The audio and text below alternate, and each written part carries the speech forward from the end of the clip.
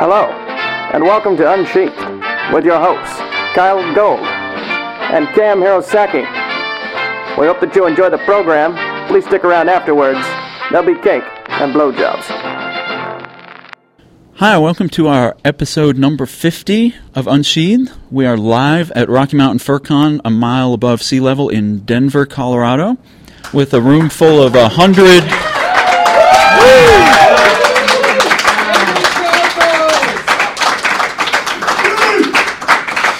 It's going to be like half the con here. Yeah, I'll say. Although it is Rocky Mountain FurCon, so half the con is still only like 100 people. But no, they have like 500 this year, in all seriousness. And we also have our first non-human audience member out there. Kiba, the white German Shepherd, is joining us. And may actually have a question for the panel. We will see in a little bit. We are recording episode 50 here. We had not released 49 yet, but we wanted to make this one kind of special. So this is our 50th episode. We started doing this almost a year ago. Yeah. And we have somehow managed to continue doing it. And for those of you who don't know, although I assume everybody here came here because they wanted to hear us, I'm Kyle Gold. I am Cam Hirosaki. And we're a couple of furry writers, and we sit down every week and talk about furry writing. We stray into the adult from time to time, but generally we talk about strong characters, good writing, and ways to publicly embarrass me. And ways to fluster the otter. For our 50th episode, one of our listeners, Fraudus the Fox, sent us an email which needs to be read. I'll go ahead and do that now if you have no objections. I do not object. He says, first, I want to congratulate you guys on reaching episode 50 of Unsheathed. I've been listening to you guys since the very beginning and have enjoyed listening to you answer questions about writing and other furry facts. Have you guys ever wondered how many questions were sent in the past 50 episodes, who sent the most, or who all sent in questions? Never fear, after 16 and a half hours, 4 Shasta-Colas and 1 large smoothie, I have managed to gather those answers for you and everyone at Rocky Mountain FurCon. So the total number of questions that we have answered... I know, seriously. Total number of questions that we have answered on the air through episode 48, because 49 hasn't been posted yet, is 110, which is a lot. That's a lot.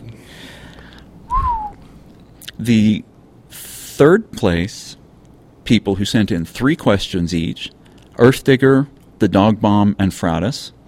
Not counting this one, I'm assuming. Not counting this one. Not counting yourself, Fraudus. Second place, with 5 apiece, Trendane, Pyro, and Kaz.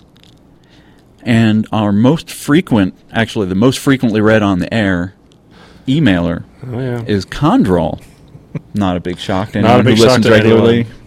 Who's had 12 questions answered out of 50 episodes, which means that we featured Condrol on about a quarter of our episodes. I was going to say, has it only been 12? It feels like 30.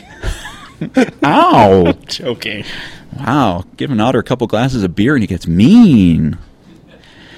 And we want to join Fraudus in thanking all of those who have sent in questions. I'm reading off his list here, so if I misspeak any of the names, I apologize for that. But Xerxes Otter, Pyrostinger, Dazzle, Candrol, Atari Otter, Sonata, Arnon, Not Tube, Confused, Kogo, Kite Phoenix, Foosball, Lu Wei. I don't. Oh, Wu Wei. Who's actually here in the audience. He's actually here. Athelstan, Fraudus, Stink Dog, November, Visker's Mouse, Cinder Elm Creek, Skip with 2 P's, who is also here at the con. I don't know if he's out there in the audience. There he is. Oh, I have to scan way back to find him over those crowds of people. Shiro, Altivo, Mythic Fox, Trendane, Kaz, Geraldine, Earthdigger, Buckwolf, Normain, Drenth, Robin DF1, I remember trying to figure out how to say that. Newfur, who we met at Comic-Con. Folstar, Dimitri, Border, Theorin, Eli Lapso, Playa Roy. I remember him too, because we thought it was Playa Roy. And then I was like, my Southern California is coming in because I think it's Playa Roy. And you said he's not a beach. Nah, I think that B-Hop would agree with the Playa. I think it's Playa Roy. K. Richard, Loran, Cy Cheetah. Fridays does apologize for misspellings, but he spelled Psy, Phsy. Storm Kitty, Running Cat, Caldraconis, Aiden, Cluffy, Gayleaf, Spots, Tasteless Wolf, Spots, Shira Takomi, Andy, Kaltibilt, I remember that one too. Lovejoy? You have to do your Lovejoy voice. Okay. I'm really glad to be here. Thanks for mentioning me on the podcast, Kyle. It's terrific to be included a part of this wonderful show. Zarin Kitsune, TJ Fulf, Kindar, DJ Dragon, Odd, Blender, Matt Stewart, Dusk, The Dog Bomb, Zia McCorgy, who's also here in the audience, 1X, Delfer, Dragon Man Mike, who we did an interview with at, was it Rainforest last year? We did with, I think it was. Rivka, who is at the con, but I don't see him in the audience. Xavian, who we look forward to seeing at Rainforest again in about a month. An Australian Reading Wolf, and Makos. Was it Machosi? Machosi. I think it's Machosi. Friday says, happy 50th and keep writing. And Friday is an actor fox, so if you're all in Northern California, check out some of his productions sometime. Well, thank you, Friday. That is intimidating and a little bit worrisome. I know what like state his mind is in after just listening to us talk for 16 hours. Yeah. I can't listen to me talk that long. I have trouble listening to us talk through an entire show. I can listen to our shows. I can't really listen to me doing. No, I meant while we were recording them.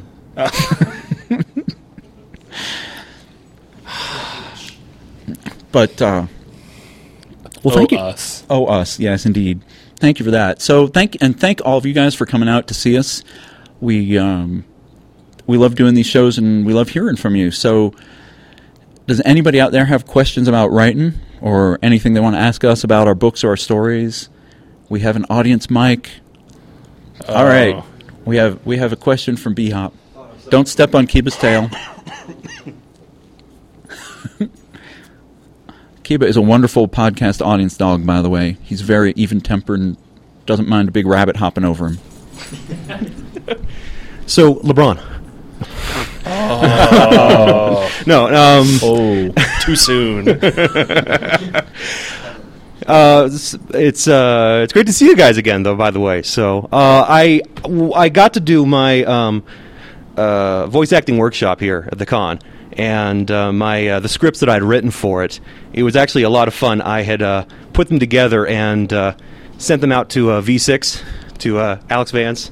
To get some help on getting them rewritten, maybe spruce them up a bit. And the thing that was dazzling is how much he was able to make the characters come alive with the dialogue. He just found these turns of phrases, these words, this language that just really made it electric. And I got to admit, I felt a little humbled that I wasn't doing that with my own writing. But I was wondering, maybe with you, maybe you guys could talk about what is it that you do to pull more character specifically into the dialogue. So, excluding my Lovejoy voice, which it is more just an attempt to embarrass somebody and lose one of my friends. No, if it were that easy, he'd have fled a long time ago. Yeah, I bring him wine, so it's going to take that more than that to be rid of me. Now, when I write character dialogue in my head, I do try to picture the character delivering the words that I'm writing down.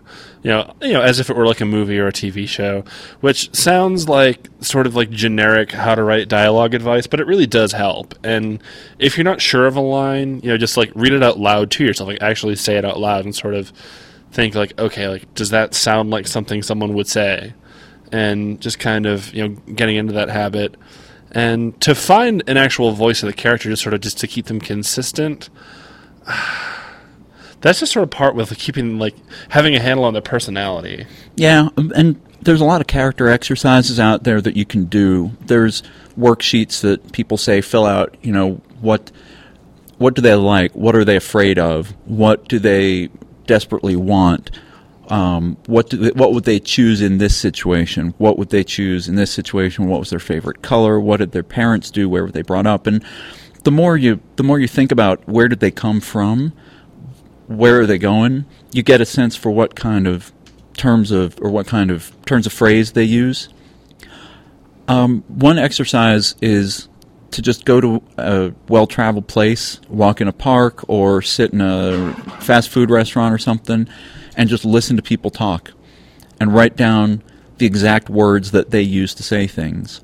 Because if you wait too long, if you kind of think, oh, that was interesting, and then don't write it down, your brain will turn it into something that you would say.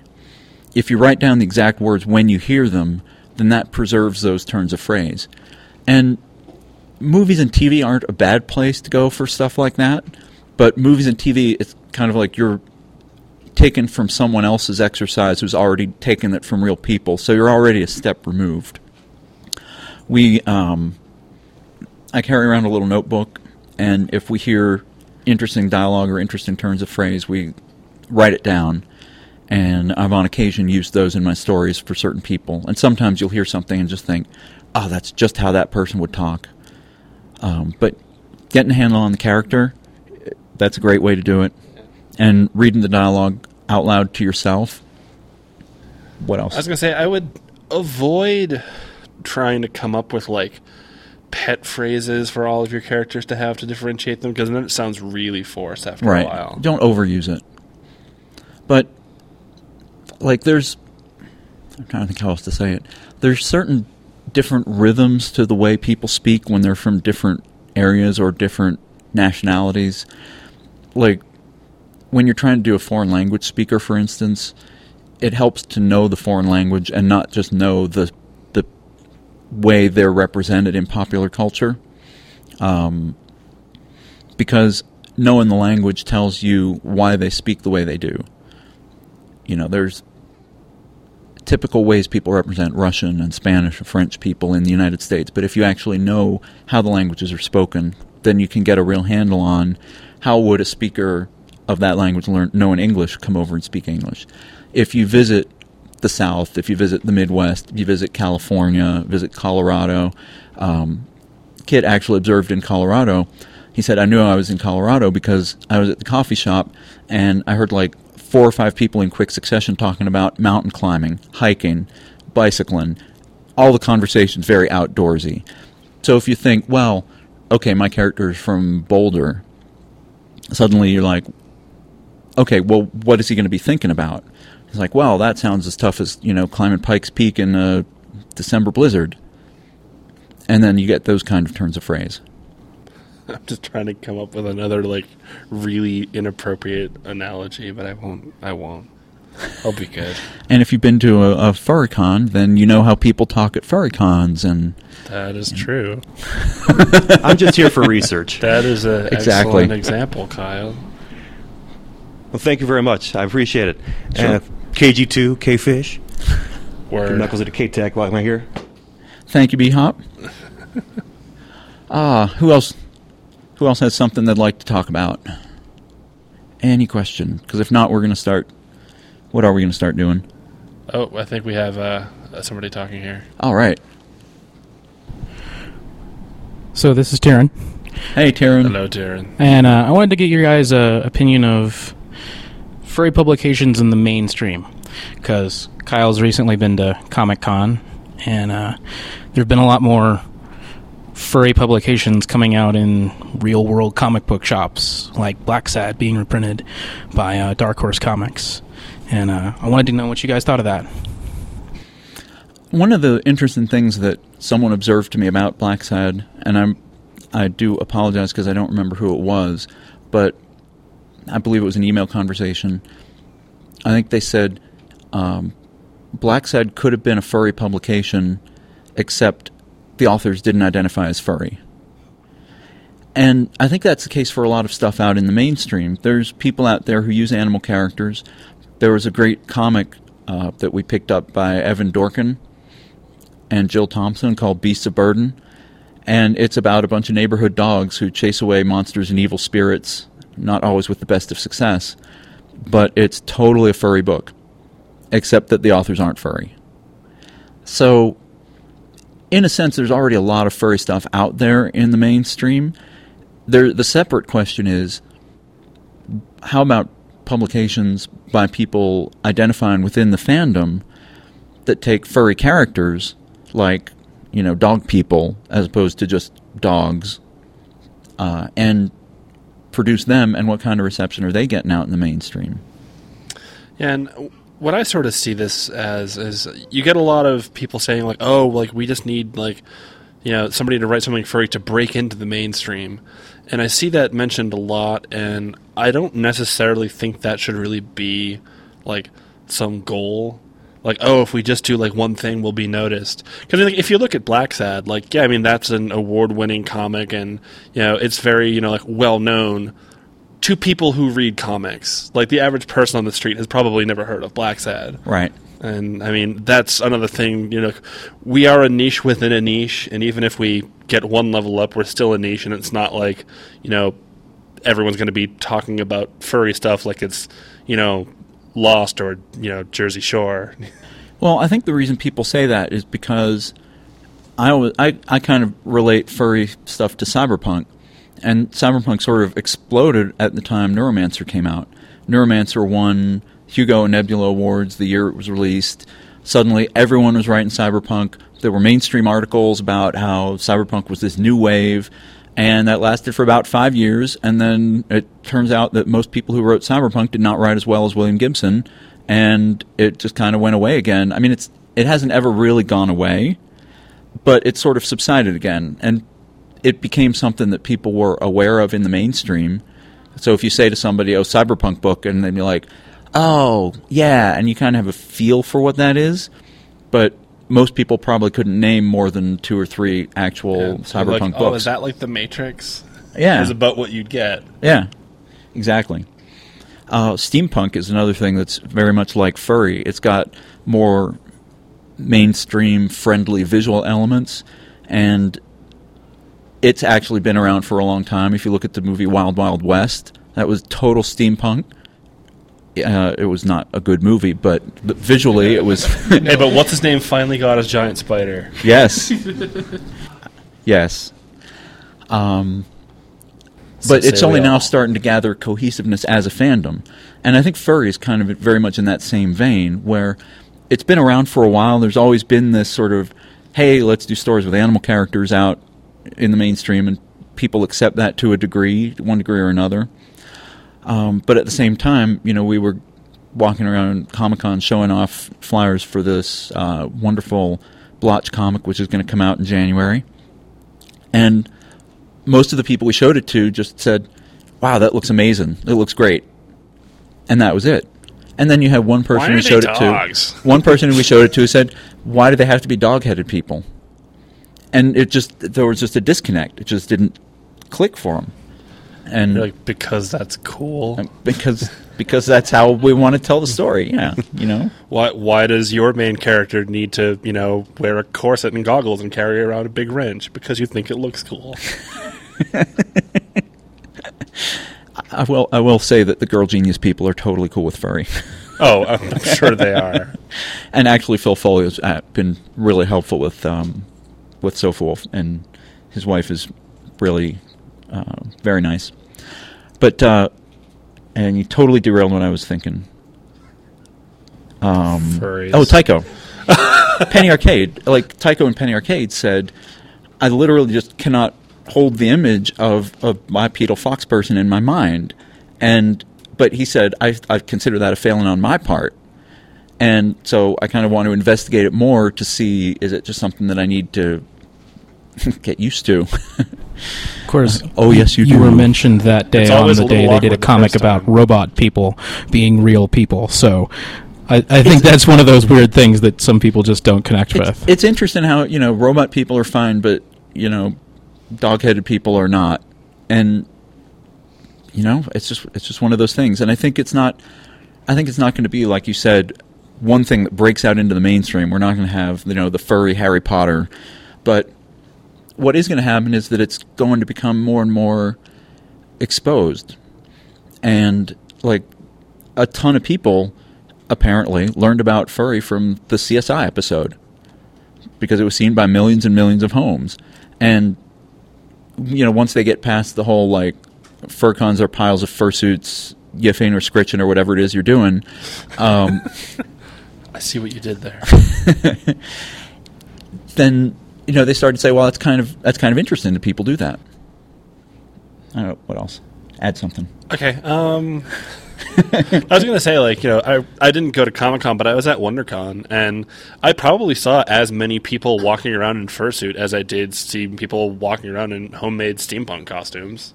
So, I mean... Yeah. There you go. That was also my experience at the Anime Con we went to. We're as good as Steampunk. Steampunk. Go back, us. So. Yay. And hey, when you combine the two, you can't really lose. That's true. Furry steampunk. It's the next big thing. All right, thank you guys. Thank you, Tyrion. Yay. Anyone else want to say something? Ooh. We have a question from the True Donryu. So, my question is this. Writing comics, I don't necessarily have to develop a writer's identity, but with a few oncoming projects, I'm probably going to have to. Because when I do comics, it's really just about visuals to dialogue. But when you're developing your style and trying to convey a story, how do you approach that? How do you develop a personal style as opposed to just technically saying, he walked to the door or, do you see what I mean? They sell those on Amazon, like the personal style store. So you're talking about how you're just doing visuals and dialogue, but still storytelling and dialogue is still writing. Yeah. And so you're still using writing techniques and applying about the only thing that you're doing different is that you're just not putting prose down on paper. Right. The pacing, the narrative elements, it's all still there. It's all still fundamentally the same thing. It is storytelling, but without as many words. And you're still building a world. It's just that instead of allowing that world to be built up through words in the mind of the reader, what you're doing is allowing that world to be built up through the visual details that you put into the backgrounds and the characters of every panel and the methods you choose to use, like watercolors as opposed to markers, as opposed to pencils and crosshatched inks, and these all give different feels to your world. And those are decisions that you make just the same as when you're writing. You decide whether you're going to go for a sort of punchy, gritty style or a more expansive high fantasy style, or... Are you doing a really close third person, or are you doing first person? Right, or first person present tense, which is really stupid. No one should write a whole book in first person present tense. Hey, I see what you did there. Punch. Ow. So how is it you developed your identity as a writer, though? When you go from someone like, say, Sir Arthur Conan Doyle, who is, Victorian-era detective novels, and yet there is no one else who can write like that. It is very distinctly his. As opposed to fantasy novels, where you have, say, Tolkien, as opposed to Emily Ron, who are very different, yet both very long-winded. And then there's you, who is very, you leave a lot to the imagination, while at the same time describing enough where we can piece it together. How do you come to that point when you're writing? Well, I leave out description a lot because I'm lazy. And honestly, it's not as much fun as writing dialogue. Take the compliment. No, honestly, I will beat you up, I swear. Sort of like... I asked you not to. I'd sort of put it at the same point, like, how does an artist arrive at a certain drawing style? Like, why does the style they draw look like that? Like, why does your writing come out this way? That's just sort of, you kind of just... Well, the long answer is you steal. Yeah. I'm sorry. That's the short answer is you steal. The long answer is you read, and the things that you read, you steal from little bits from each of those particular authors. Sometimes they're really obvious thefts.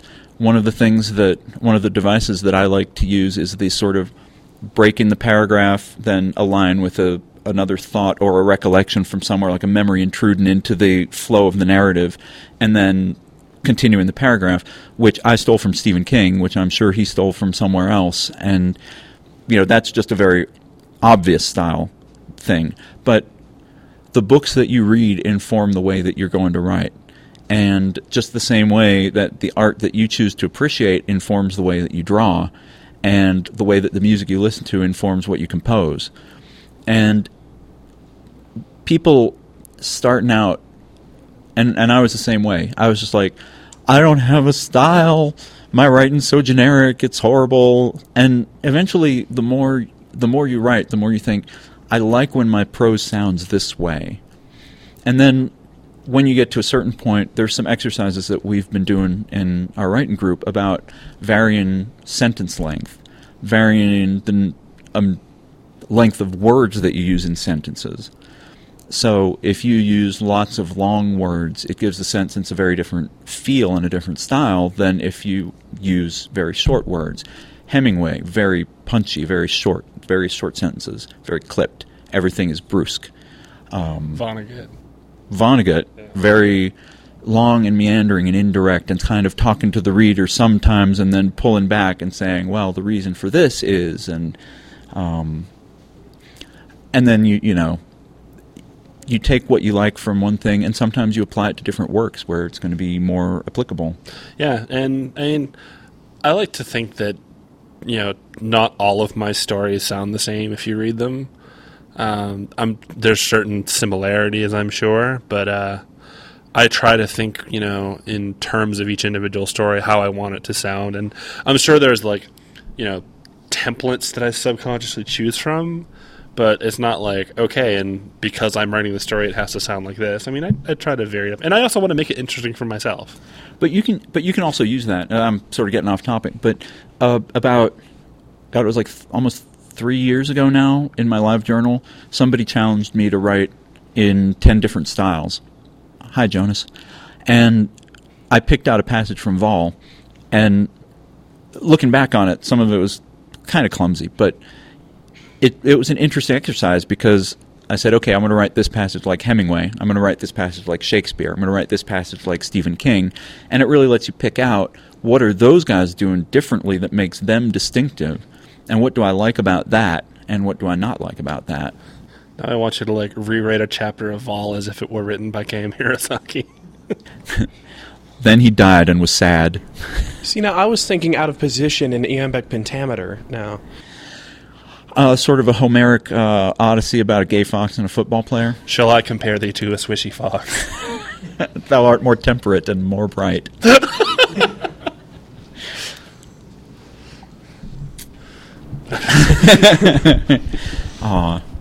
Unsheath, raising the bar. Yes, indeed. But good question, thank you. K-Tech, how's our time? You'll let us know when we have to move on to the next portion of the program, right? Yes, to the bonus round. Where all the scores are doubled. That was my little spinny thing. Really? I didn't think you did that in public. He had a muzzle like a kazoo. Every time he wheezed, it would blow this shrill sound right into your ears that made the fur on the back of your neck stand up. Wow. You just pulled that right out, huh? From somewhere. From somewhere. This is a well-lubricated otter.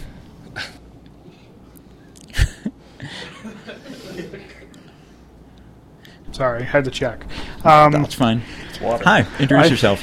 We know who you are, but the people on the podcast can't hear. I'm Damon Husky, and I accidentally became somebody's best friend at this con. Figure that out. Oh, yeah. So I had a couple of questions. I don't know if it's okay to ask two. The first would be, what, as somebody trying to write more betterer, what is a good standard? Because in a panel I was at recently, it's like publication is easy. You can go online, upload a PDF, and they'll put a cover on anything. So getting published isn't quite the high point that it could have been, years ago. So what is a good standard or a good goal to set for yourself as a writer that you could say, if I achieve this, then that's a milestone, that's a marker in my progress as a writer or an author? Well, as far as publishing goes, there's a difference between, hey, I wrote this, put it together and print it for me, and, hey, here's something I wrote, would you like to publish this? And then they have to decide yes or no. So there's some of that to it. I do think that the vanity press phenomenon has been actually more of a detriment to the writing community than anything helpful for the most part. It's hard to say because there's definitely something that makes people feel good about just seeing their work bound in a volume with a nice cover.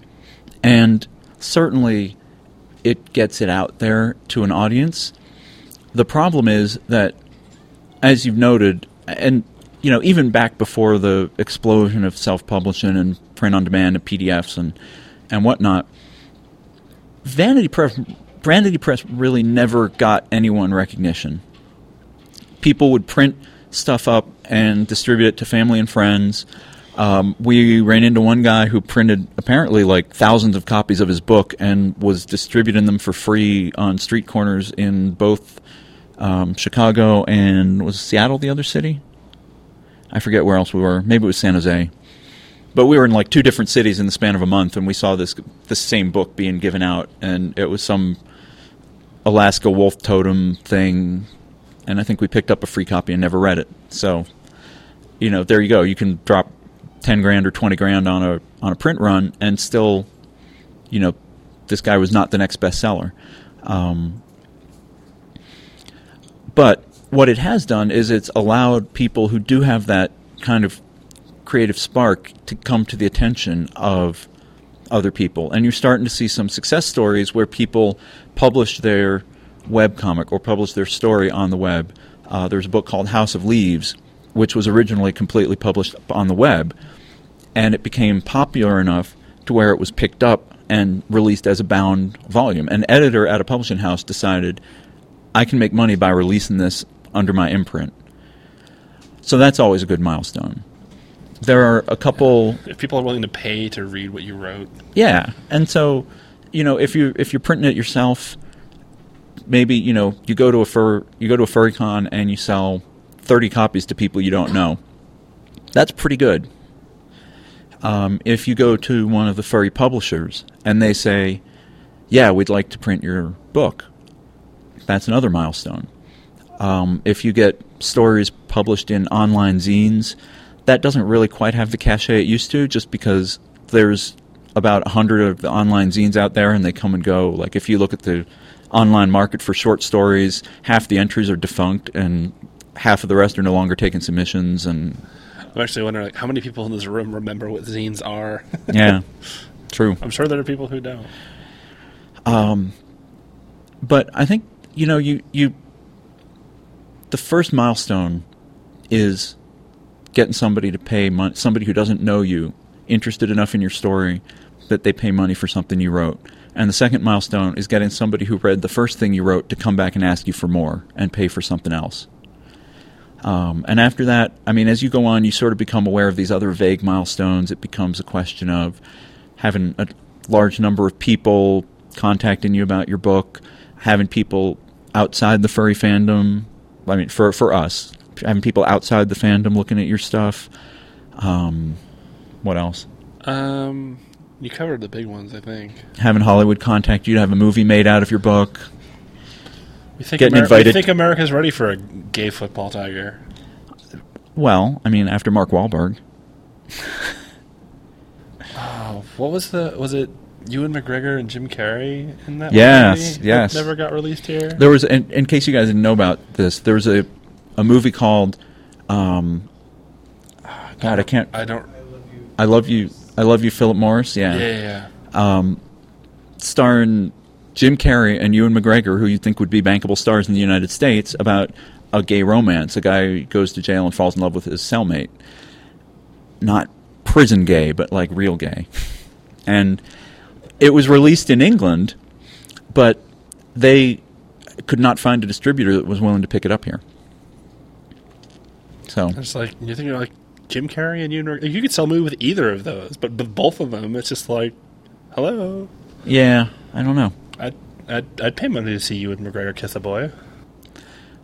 who was it that did it at the basketball game? Oh, recently? it was Dustin Hoffman. It was Dustin Hoffman and Jason Bateman. Jason Bateman, that's it. Way to go, Jason Bateman. Yeah. Grr. Michael Bluth. Cheers. I've made a huge mistake.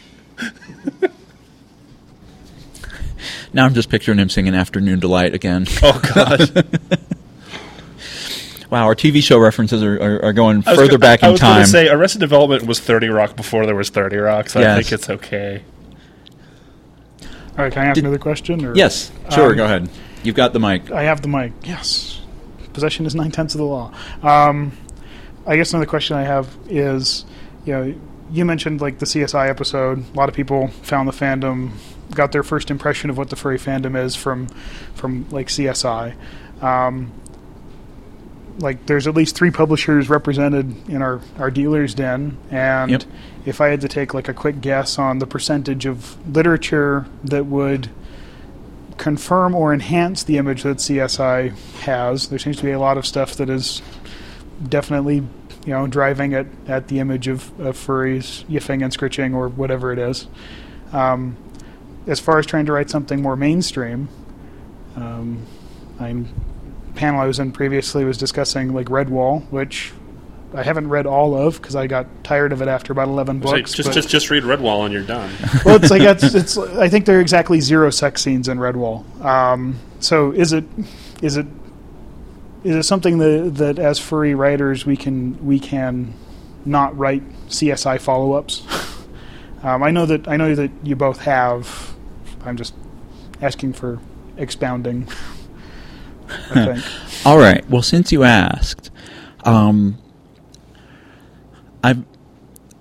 I hear from time to time that furry literature is taken over by porn, and that seems to be usually spoken by people who don't want to see furry literature contain any porn. And you're going by what you see in the dealer's room. I'm familiar with Sofa Wolf's and Fur Planet's catalogs, not so much with Rabbit Valley, but I know that Fur Planet's major releases this year, would you say, Tieran's right back there, would you say like 50-50 adult non? Or more non-adult than adult. 60-40, 75-25, yeah. Fur Planet's got a lot of non-sexual titles that they put out. Sofa Wolf probably 60-40 non-adult this year. And so but the problem is that the adult stuff kind of dominates the perception because it is out there. And, there would be people, from Comic-Con, people who would come up to the booth and say, okay, where's the dirty stuff? And we're like, it's in this little corner of the table, not in the entire rest of the booth. And they'd be like, oh, okay, and they would go right to that corner of the table. Well, I just want to see the dirty stuff. So part of the problem is not necessarily producing non-adult works. It's changing the perception of non-adult works, because part of the reason that the adult stuff is so popular is that is the stuff that people tend to latch on to because, for whatever reason.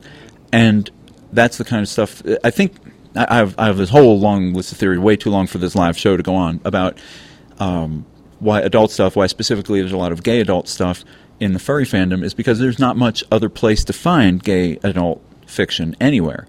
You can find straight adult material just about anywhere. Pick up any fantasy novel, and 2 out of 3 chances it's going to have a fairly well-described sex scene in it somewhere. Yeah, if look at Laurel K. Hamilton with the Anita Blake books. They're full of graphic sex scenes, but nobody's saying, "Oh, Laurel K. Hamilton is a porn writer." Her books are right up on the shelf in the fiction section, along with everyone else. And if you're 16 years old and you buy a Laurel K. Hamilton book, they're not going to card you and make you not buy it. Right, and so I think Anyway, the gay adult stuff is what gets passed around a lot. The adult stuff and it tends to be, you can't find like adult furry material anywhere else outside the fandom. You can find non-adult furry material outside the fandom. It's not hard. There's anime, there's manga, there's science fiction and fantasy. There's fantasy with cat people and wolf people and people who ride wolves and people in the non-adult sense, and then and just everything.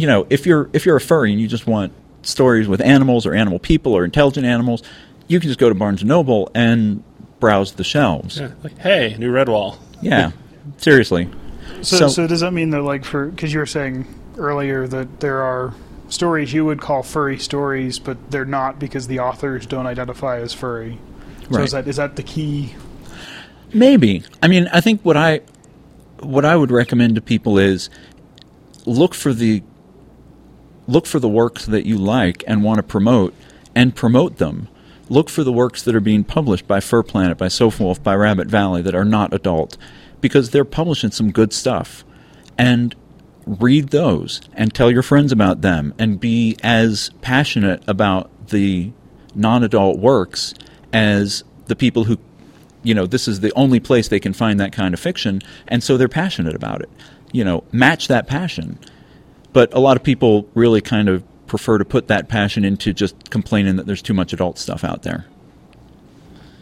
And obviously, like, Kyle and I are the last people who are going to complain about adult furry fiction. Doing well. Yeah. Well, we're not going to... But I mean, like, using, like, Laurel K. Hamilton as an example, I guarantee you there's, like, 20 times more sex in the latest Anita Blake book than there is in Shadow of the Father. Yeah. Which has, like, 2 very tame and tasteful scenes in, like, the whole thing. Right. Spoilers, Shadow of the Father is not full of yiffing. Or in at least the current draft of Summerhill, which has one long scene, but then that's about it. That's about it. And my books have done pretty well out in the mainstream gay romance field, or the mainstream gay fiction, more gay romance, because they have those romantic elements, and they're a little less touchy about sex than the mainstream. But it's all a question of perception, and we really could talk about this for days too. Yeah, honestly, we have between each other. We've talked about it. Yeah, talked about this extensively. And in fact, you could have just asked that one question at the beginning of the podcast, and we could have gone on and filled one more question. Okay, Tech is limiting us to one more question. He says we have to be quiet now.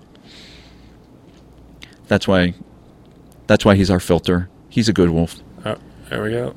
I don't know if Kiba's vocal enough to ask a question. Could we? We'll do that. Ribs. We'll do that to close the question section. So I'm Skip. Hi, Skip. You're Skip with 2 P's, right? Yes, with 2 P's. Not sure how relevant this question is, but say you were like a professional writer, writing in mainstream, and then also writing in furry, sort of as a side thing. How would you decide how to allocate your time when you're writing on the mainstream stuff that their publishers want, or the stuff that you're writing for furry? It would really depend on what sort of setup you had going. I mean, if I had a contract with a publishing house that they needed, stories or novels from me, like, on a particular deadline, and that was what was putting food on the table, then I would obviously put that first. Yeah, I think in the setup you've described, I'm going to assume that you would be writing mainstream stuff because that pays the bills, and you'd be writing furry stuff on the side because that's what you love. And in that case, I would say you would allocate your time to get the mainstream stuff done on contract, on deadline, and then to break it up, write the furry stuff that you love as you have the time. I mean, I can see I have a job, and I write furry stuff kind of on the side and filling in the cracks of the days and every little minute that I can spare. And if I had a job writing mainstream fiction, mainstream nonfiction, mainstream whatever, I would treat it just the same. I would start writing at 9 in the morning, take a lunch break, end around 5, and then go off and write the stuff that I really love to write. Yeah, I mean, like, my writing is something that I do in my free time, and I could just be writing, regular stories about regular people that I could try to be aiming for, different markets. But, since this is my free time, what I want to write is, stories about animals. And that's what I'm compelled to write. That's what I enjoy writing, so that's what I write. Now, if all of y'all out there in the audience would just get 10,000 friends hooked on furry fiction, then we could write furry fiction full time and avoid that whole dilemma. And then people will say, "Oh, how come you don't come with books more often?" Well, if neither of us had day jobs, hey, Exactly. So how about a question from our canine guest? He's very cute down there. He looks tired. I'm not sure if he's enjoying the podcast, but he seems to be very mellow. So, yeah, I will say so far that our experience at Rocky Mountain FurCon, just to fill in a little bit of time here, has been really good. It's always lovely to be in Denver and not have to be outside when it's 95 degrees. And we actually, though, missed the thunderstorm, but we did see a double rainbow. We did all the way. You have to make that reference because I still have not experienced the initial. After this, I'll take 3 minutes out of your life, Kyle, and Aw.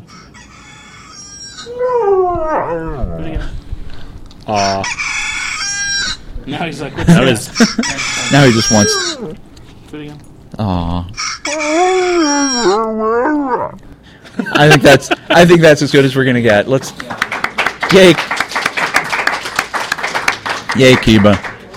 That is adorable. And another one just for good measure. Thank you, Kiba. now stay quiet for the game show portion of Yes. this panel. I'm sure you'll get as many pets as you can handle. So, K-Tech, how are we going to do this? We need to pick I need two you people. to pick 2 audience members. All right. So, how are we going to pick 2 audience? We thought we should have. We should have thought of this ahead. We should have thought of this ahead of time. We can play spin the bottle. All right. Wait. Well, let's see. How many people out there would be interested in being a participant here? Oh wow. We have a bunch of late hands went up. So we have potentially 5, 6. I'm trying to think of a good way to do this. We could each pick a number between 1 and 10, and whoever comes closest, an integer counting number between 1 and 10. I Yeah. know we have a lot of geeks in the audience. And whoever comes closest would... Do we need to write them down first so that we know we're not doing shenanigans? Sure, we'll do that. All right, I'm going to write mine down. All right. And, I'll write mine next to yours. We're going to go... You can then use the same or a different one. So we're going to go... I'm going to start on this side, on the left side of the room and go this way. And when K-Fish does his number, he'll start on that side of the room and go the other way. And that way we will have the sort of even-handed chance to select the people. So, starting from the left-hand side of the room, anybody's interested, guess an integer counting number between 1 and... I'm sorry. An integer counting number between 1 and 10 inclusive. Does that cover all the bases? Am I nerdy enough for that? 7. No. 10. 10 is it. All right. Write yours down. All right. Is Kimu going to be okay if you're... Okay. He's going to be handed over to someone else. All right. Okay, so Start over there. 7. No. 2. No. Who's next? Who else wants to be going back this way? 5. No. All right. 6 and 8. No. Okay. We went through the whole room. I think it was 5 was closest. Yeah, I think 5 is closest. Congratulations, Zia. All right. Okay, so These come are on our up. contestant chairs. Yeah, come on up and introduce yourselves. Oh, and we should introduce for the people at home. If you don't know the rules of this game, We're going to be playing our own little sort of short variant of the $10, $25, or $100,000 pyramid. We have in advance prepared some categories with words. The first round is very much like password. We have 30 seconds to get 7 words. And then in the final round, there's the exciting pyramid, in which there's 6 categories, and we have to list off things in the category without using hands or other prompts. no hands. You cannot... do you have the rules? Do you want to just say them? Okay. In the early rounds, you can use hands, you can use hand gestures, You can stand up. You can do whatever you want, although don't stand up because then you won't be on the mic. The one thing you cannot do is say any part of the word that you're trying to guess. And we do have a judge here, and apparently we do have a stick that we will use. We have a judge with a stick. I promised. Right, I felt like I did. You did. You brought your staff to the Unsheathed. So you cannot use any part of the word that's on the screen. In the pyramid round, the winner circle, you cannot use your hands to gesture. The clues will be categories, as in, presidents of the United States, and all you can do is list things in those categories, and the other person has to guess the category from the things you're listing. So, let's introduce our two contestants. Playing with me will be P-chan. And here on the Hirosaki side, we have the ineluctable C. McCorgy. I'm going to leave it to our producer to tell us who's going to go first. And okay, heads. It's heads. Okay. So yeah, I'll start. Right. Me and Zia. Okay, so you're going to be listing off things, and I'm supposed to guess the category? Is that no? At this point, I'm going to be describing things, and you have to guess what word it is. Okay. Okay, so there are instructions for the host here. So obviously, Kyle Gold, you should only be picking the ones that are gold. KM Hirosaki, you should only be picking the ones that are blue. Okay. I have to start with Tell Me a Porn Story. Tell Me a Porn Story is the category. Basically, essential parts of an erotic story. And begin. When characters talk to each other. Dialogue. Ding. The main narrative thrust of the story. Which describes what happens. The basic main thread of the story. The story? No. It describes the action and what the purpose of the story is. If it's pure porn, it doesn't have one of these. A plot. Yes. Okay. The people in the story. The characters. Time's up. Okay, I'm sorry. I believe that was 2. Yes, it was a stunning 2. It was a stunning 2. And you do realize you can say skip if you do want. Not skip a pass, pick, yeah. but you can pass. Okay, we didn't know that. I'm trying to get you to get it. Excellent. I'm sorry. So that's a feel of how this works.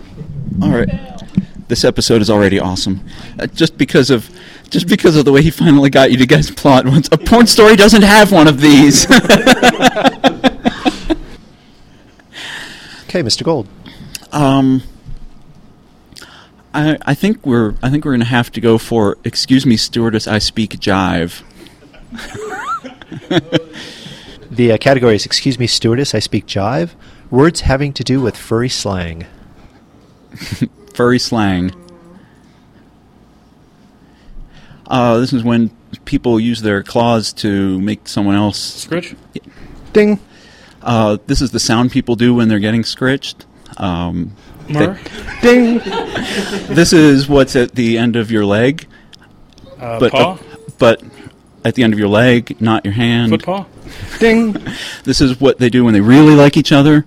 Yith? Ding. This is what an old fur is called. Grey muzzle? Yes. Ding. This is Time's up. That was Nice. a very respectable 5, I believe. It's okay, we can catch up to you. No. Oh, okay. All right. I'm going to go with our 43rd president. Oh. The category is our 43rd president. Animals that begin with the letter W. Okay, like Digger. Wombat. Ding. Everyone has this as their persona. Wolf. Ding. It's like a kangaroo. Wallaby. Ding. Oh, crap. Skip. Yeah, pass. A famous cartoon bird. Alliterative name. Skip. He had the red hat. Oh, damn it. It's a kind of bird that Welsh people eat. Time's up. Kind of bird that Welsh people eat? A red. Wow. You could have said it was a character on Pirates of the Carrefour, no. Or the name of the guy who designed St. Paul's Cathedral. Oh, yeah, that would be perfect. So you I would. don't think we're making the winners. No, really? So what do you think? We have Telltales or Show Me the Money? Telltales. Telltales. We're going to take Telltales.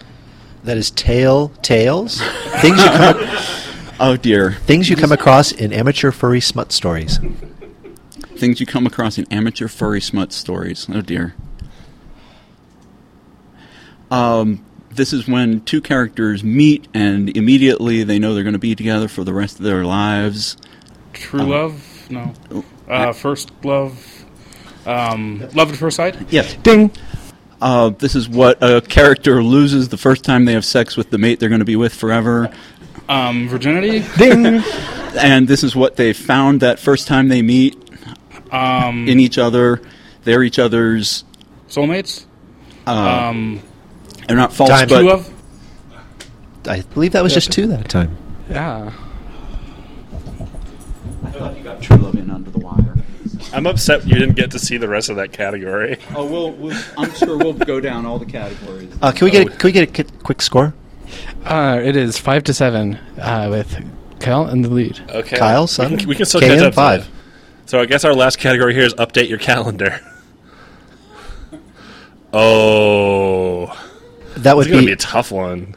update your calendar. That is furry conventions. Oh, joy. Past and present. Okay, I hope you know geography. Okay, it was like the big one in California for the longest time. Califer? No, before that. Skip. Yeah, pass. Okay, the one that Coggin is, but before the one he has now.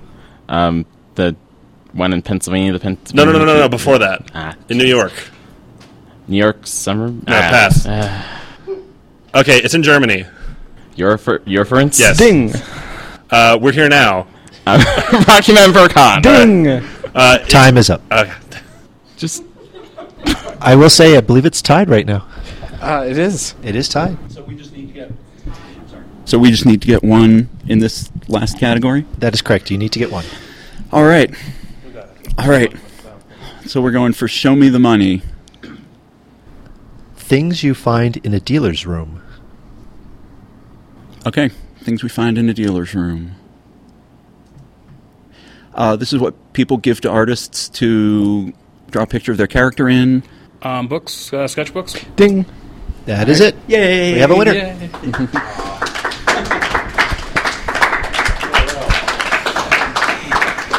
Nicely done. Your categories were a lot of fun. I think on our next episode, or maybe actually, depending on how much time we have left at the end of this one. You have to come back. We have to do the winner's circle. We're now going to the winner's circle for fabulous yaffs. Yes, and what is our prize? That's a good question, Kyle. What is our prize? What is our prize? What are we giving the winner here? I don't know. We didn't do the 7-Eleven, so I'm not sure. We'll figure out something. Yeah. We'll talk afterwards. It will be. We'll fabulous. we'll buy a bottle of wine or something. Okay. Now, would you like to explain the winner's circle? We're going to be, as we discussed earlier, there's going to be categories coming up on the board. I'm just going to be naming things that fit the category, and you have to tell me what the category is. It's kind of the opposite of what you already did. Right. Okay. And Wow. I'm not allowed to use my hands in any way, so I'm just going to sit on them here. And there's 1 minute. And there's 1 minute to get 6 of these. I don't think we're going to do it, but... And? A tail, ears, your T-shirt from... Fursuit? A fursuit, a T-shirt from your favorite comic book, your badge, your accessories, your custom badge, your T-shirt. Next,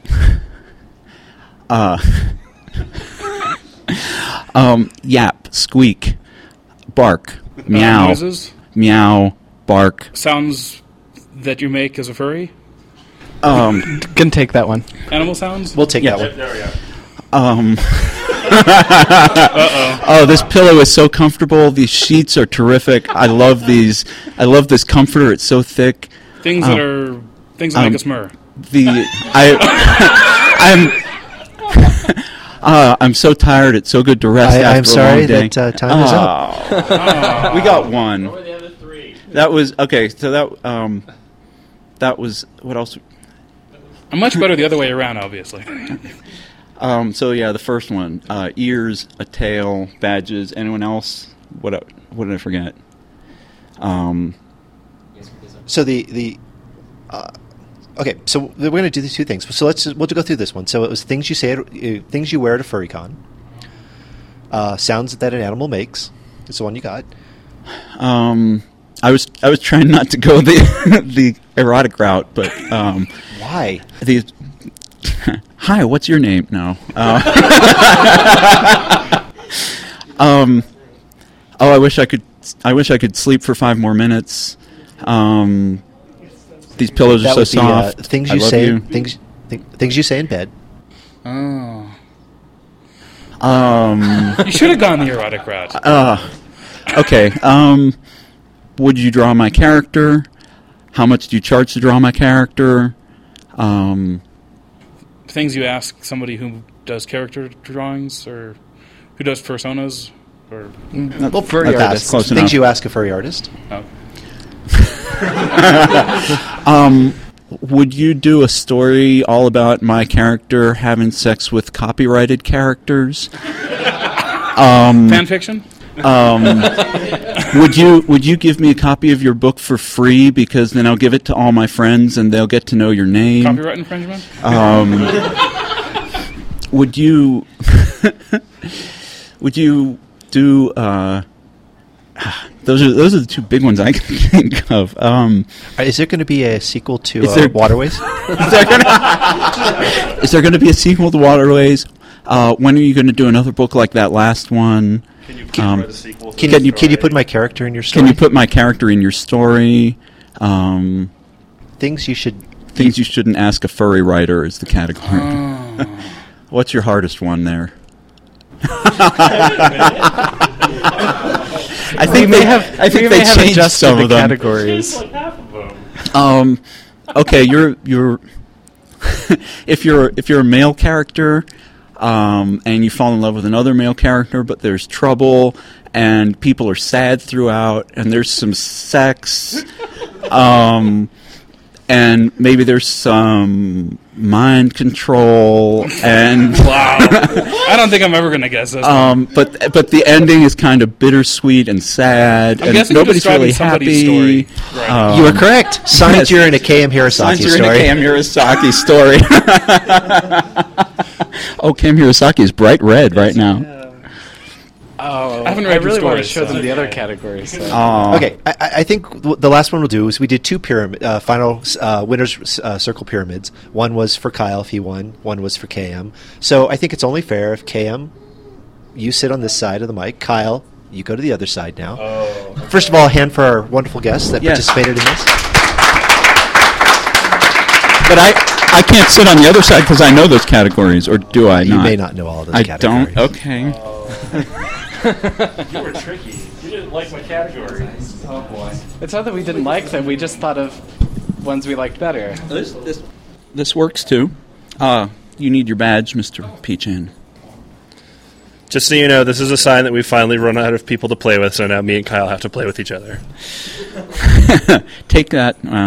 No. Take it as hard as you can. Right. Oh, I can maybe read the reflection in your visor. No, I can't. Okay, since you do know some of these, I will give you. This is for 1 minute. 1 minute? Okay. All right. No hand signals, remember, or no paw signals. Haha. Opening ceremonies, closing ceremonies. Things at a FurryCon. Events at a FurryCon. Naked foxes. Erotic artwork. Things that are sexy. Yes. Robin Hood, The Lion King. Furry movies. Where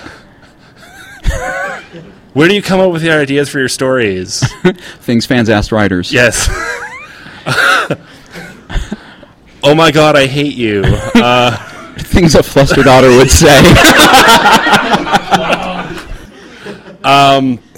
Girl on girl sex. Things you won't find in a Kyle Gold story. That is correct.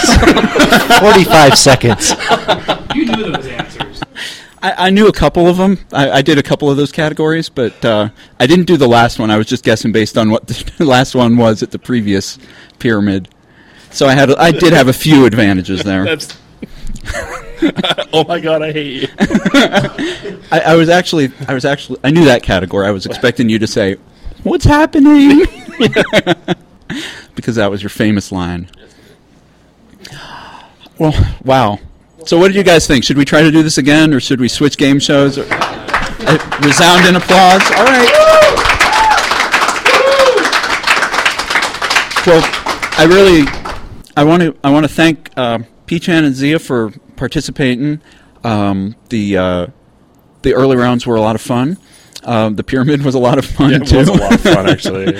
But I specifically want to give a big shout out to K-Tech, who spent a good portion of today working on this pyramid and the technical details to get it done, and managed to pull it all together with a borrowed projector, a laptop from his work, I think. And they should never know about this.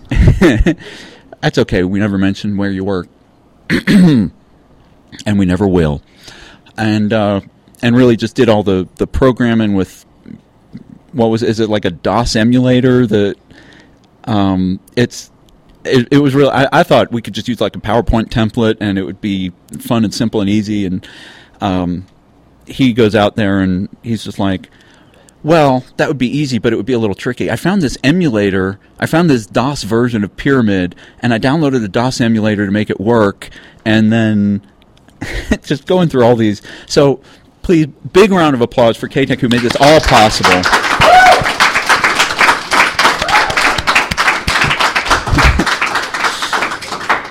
Just one of the many things he has helped realize, he has helped bring into the real world based on stupid things I've said in a moment of silliness. And in this case, it was Cam Hirosaki and I believe it's on one of our Unsheathed episodes, going back and forth and saying, "Oh my God, we should totally do Pyramid." At which point, Kit says, "I foresee a lot of work in my future." But he, as always, is the bedrock upon which this podcast is situated. And we could literally, there he is. We could literally not do it without him.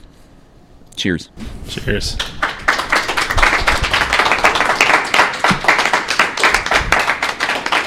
So, does anybody else have anything they want to say or contribute? Anyone? Yaf. We've had a request for some yaf. I think we already did that, didn't we? Okay, yeah, we did. House of 1,000 yaf. Yes, 150 yafs. Oh yeah, we didn't actually announce the values on the pyramid. You know, where they were like $150. It was on our screen was 150 yafs, 250 yafs. So I think me and P-Chan won. Was it 250 yafs? I think that was it. We skipped the first one, yeah, but we won one. 150 yafs. 150. All right. Well, we want to thank all you guys for coming out. We want to thank Rocky Mountain FurCon for allowing us to do this at not literally the last minute, but the email response I got from the events coordinator was, well, I think we have the space, but we're like a day away from sending the con book to press, so I don't know if we could put it in there. But they allowed us to have this room, gave us way more time than we asked for, gave us a projector, gave us a screen, extension cords. They ran and got everything we needed, and they've been great. Yeah. Yeah, big hand.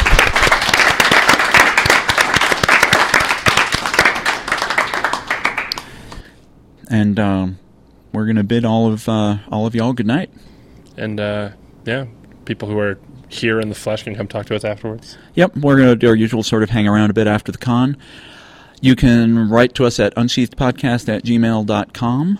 You can find us at Unsheathed on Fur Affinity. I'm Kyle Gold on Twitter, Kyle Gold on LiveJournal, Kyle on FA. I am Cam Hirosaki on all three of those. And come find us, listen to our episodes on iTunes, and come to our next show at the next convention. How many people here have not listened to the show before? Anybody? Aha. Kind of, sort of? 2, 3 people? Oh. 2.5. Well, 3 people out of 300 ain't bad. Yeah. Our next live show will be hopefully at Rainforest. Yes. We actually have that on the events calendar. And then we will see if we have to do our fall furry meet again. Or will we? Or will we? So, good night, everyone. And keep writing.